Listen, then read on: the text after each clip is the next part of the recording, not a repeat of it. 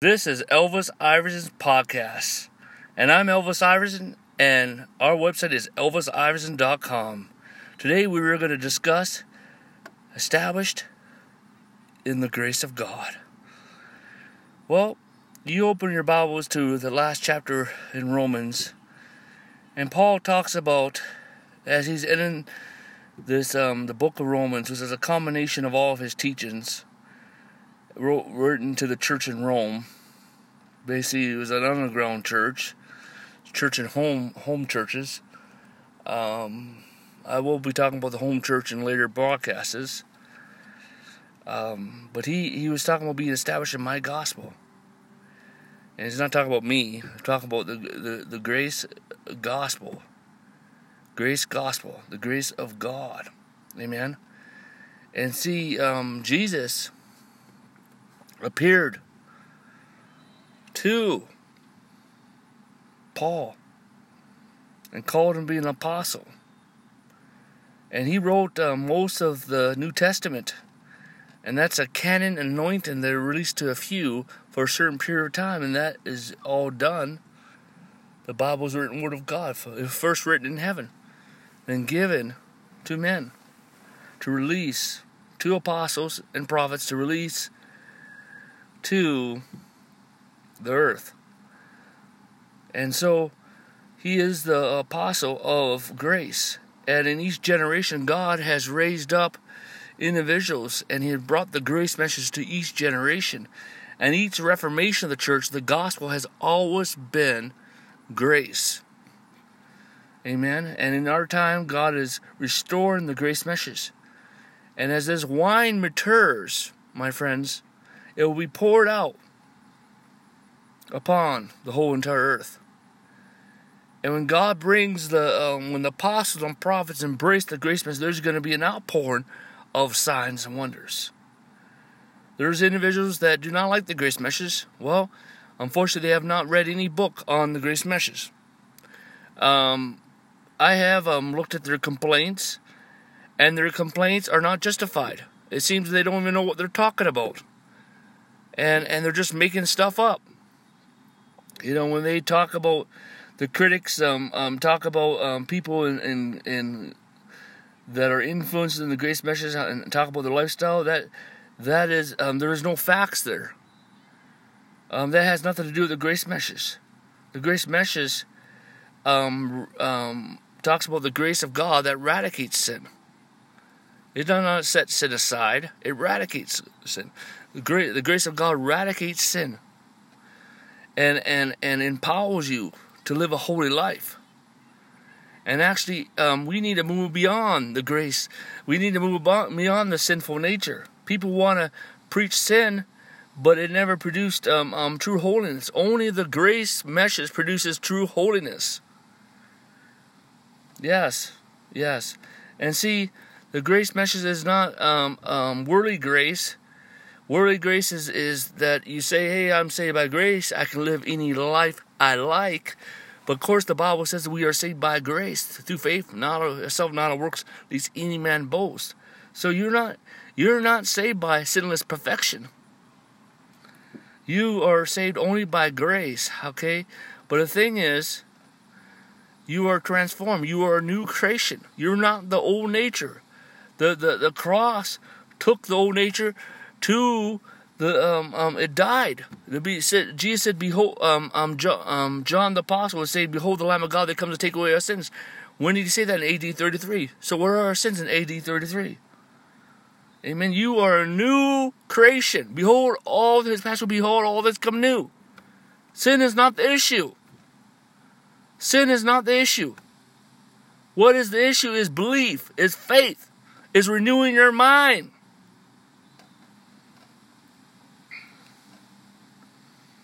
Then there's this universal grace. Well, that has nothing to do with the grace message. You know, it is grace through faith. You need to come to a time of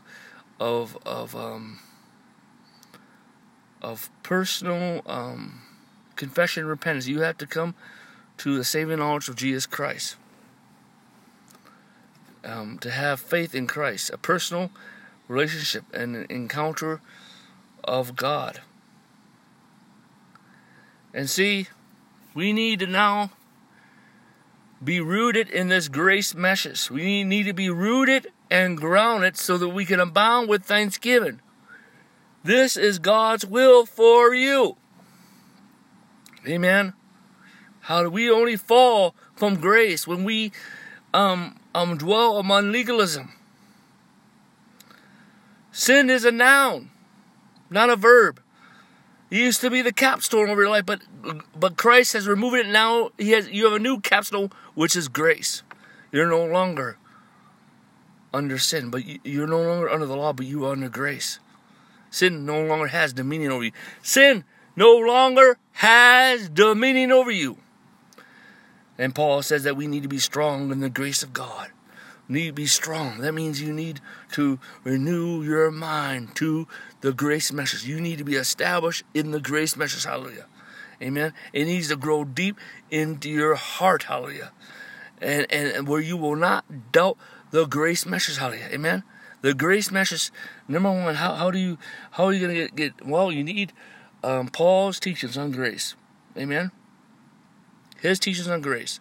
The biblical text is on grace. Hallelujah. Praise God. Hallelujah. The Bible is the written word of God. Amen. Number two, you need to understand that God is love. Hallelujah. Amen. You need to understand that God is love. Hallelujah. Amen. Number three, you need to accept new creation realities. New creation realities. Hallelujah. How to see the grace message will lead you to the power of God. It will lead you to the power of God. Even some of the early apostles had trouble understanding the grace message, and they seen Christ. So the grace message is a revelation from the Lord. Amen. And so it is time for us to be established in the grace meshes, to be rooted and grounded in love, to be rooted and grounded in love, to be established in the gospel of grace. Amen. When the angels appeared to the shepherds, they says, "We bring you glad tidings." It's good news. God is good. God's a good God. He's never been a bad God to you. He is good. God's good. Hallelujah. The word good comes from the name of God. You know? Good. Hallelujah. God's a good God, and He's good to you. Amen? Hallelujah. And so, God's a good God. Hallelujah. Amen? So you need to understand that. Amen? That God is good. No matter what you have been through your life, God is a good God. Hallelujah. And see, we need to come into the light of Christianity. So many people get outside the light of Christianity. How do that? Well, when Christ is not the center. You need to see the scripture through Christ. And the only way you can see that is through Paul's teachings. Amen? Paul is the apostle of grace. And he is the apostle of the new covenant. Do you know that the new covenant is an eternal covenant? The Mosaic covenant came to an end. Yes, the Mosaic covenant. There is temporary covenants. Well, like the Abrahamic covenant, the Davidic covenant are eternal. And, amen, hallelujah, the new covenant is eternal covenant. And the covenant of peace. See, the new covenant is an eternal covenant. It cannot be ratified. Hallelujah. Amen. And that's what we need to get into new covenant Christianity. Amen. Next is the Bible talks about the distribution of the grace of God. Go Ephesians chapter 3 verse 1. Ephesians chapter 3 verse 1. The Bible talks about the distribution of the grace of God. Woo. Well, But then you look at the last verse of Ephesians chapter 3, an age that will not end. The distribution of grace of God will not come to the end. Hallelujah. Hallelujah. The age of grace will not end. The age of grace will not end. The age of grace. Hallelujah. The age of grace. Next is the church age will not end. Next is the new covenant will not end. And the Bible says the increase of the kingdom of God has no end. And the increase of the peace of the kingdom of God has no end. And see, the thing is, the Bible says those who are born of God are born of love. And see, there's rivers of living water that flow out of you. Love flows out of you, and you flow with it. Good works flow out, and you flow with it. Holiness flows out, and you flow with it. Hallelujah. Amen. But it comes from the new creation of Christ. Hallelujah. Devotion flows out, and you flow with it. Hallelujah. Praise the Lord. Amen. Praise the Lord. Hallelujah. Amen. And grace is not an excuse for sin. You may make a mistake. One moment, the next moment is washed in the blood of Jesus Christ. So confession is not the purpose for forgiveness of sins, because Christ has already forgiven sin. Confession is the renunciation of sin, because it's no longer your nature. It is no longer your nature. So you need to renounce the old nature. And that's why we need to renew our mind. And that's why when we talk about repentance, what is true repentance? What is true repentance? True repentance is calling to the righteousness of God in Christ, not a condemnation. There is no condemnation of those in Christ Jesus. That is biblical. See, the people that translated the Bible, especially the New King James, the King James, they couldn't believe that God was that good, so they had to add about those who walk after the Spirit, not of the flesh. They couldn't believe that God does not condemn you. The Holy Spirit in John 16 does not condemn you. He convicts you that you don't know Christ. Hallelujah. Amen. Hallelujah.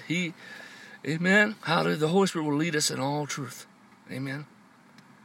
And see, the ministry of the new covenant is much more glorious than the ministry of the old covenant. We are in the new covenant. Amen. And so repentance must be not in guilt and condemnation, or perfectionist or legalism. Hallelujah. Repent. Yes, you confess your sins. But you must know that Christ has already forgiven you your sins. And He has washed away all your sins. Past, present, and future. Amen. The Bible says in John, behold the Lamb of God that comes to take away sins. When did it happen? In AD 33. Hallelujah. Hallelujah. Amen. Amen. Hallelujah.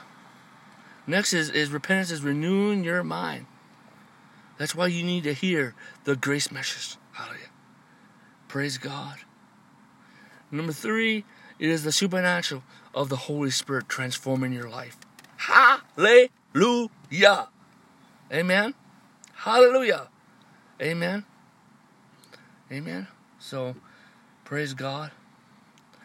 And number 4 is a change of lifestyle. And that's why you need to know that you are a new Christian. You need to accept that you are a new Christian. The old man went to the cross. The old man went to the cross. The old man went to the cross. He's dead. And now you are a new creation. When He rose from the dead, you rose to the newness of life. The new creation, holiness, and you are supernatural now. Hallelujah. And see, one thing is to move into the grace mesh. Hallelujah. You need also to get out of the sinful conscience and get into the grace conscience. Amen. Because the blood of Jesus Christ has cleansed you from all dead works, has purged your conscience. Hallelujah. Amen. That I've heard people that minister on the grace nature, sinful nature. Well, it doesn't produce any fruit. Only the grace message produces holiness. So, let us pray now. And before I pray, please visit our website at elvisopson.com. Our ministry is Supplication National Ministries. And become a partner and pray about planting a seed. Okay? Just click on the e-giving page there. Amen. Praise God. Get connected. Let us pray. Father, in the authority of the Lord Jesus, I pray for everyone who's hear this message, everyone that's influenced by this ministry, the church all over the world. Oh God. And Lord God, I pray in the authority of the Lord Jesus that you will establish them in the grace message. That you will establish them in the love of God. You'll establish them in the rest of Christ, the peace of God, the goodness of God. Establish them in the thesis of the Third Reformation. Activate the revival one. And I, Father God, send forth angels of deliverance and healing and freedom. Angels of healing and miracles and creating miracles. Angels of breakthrough. And I speak grace right now in Jesus' name. If you don't know Jesus Christ, pray this prayer with me. Lord Jesus Christ, I believe that you are the Son of God. I believe in the Trinity. I believe the Bible is the written Word of God. And I ask you to save me right now and write my name in the Lamb's Book of Life and come in my heart, be Lord and Savior of my life, and anoint me to serve you all the days of life and fill me full of the Holy Spirit with evidence of speaking in tongues. In Jesus' name, amen. Amen. God bless you. Amen. God bless you, everyone. Amen. And thank you. Amen.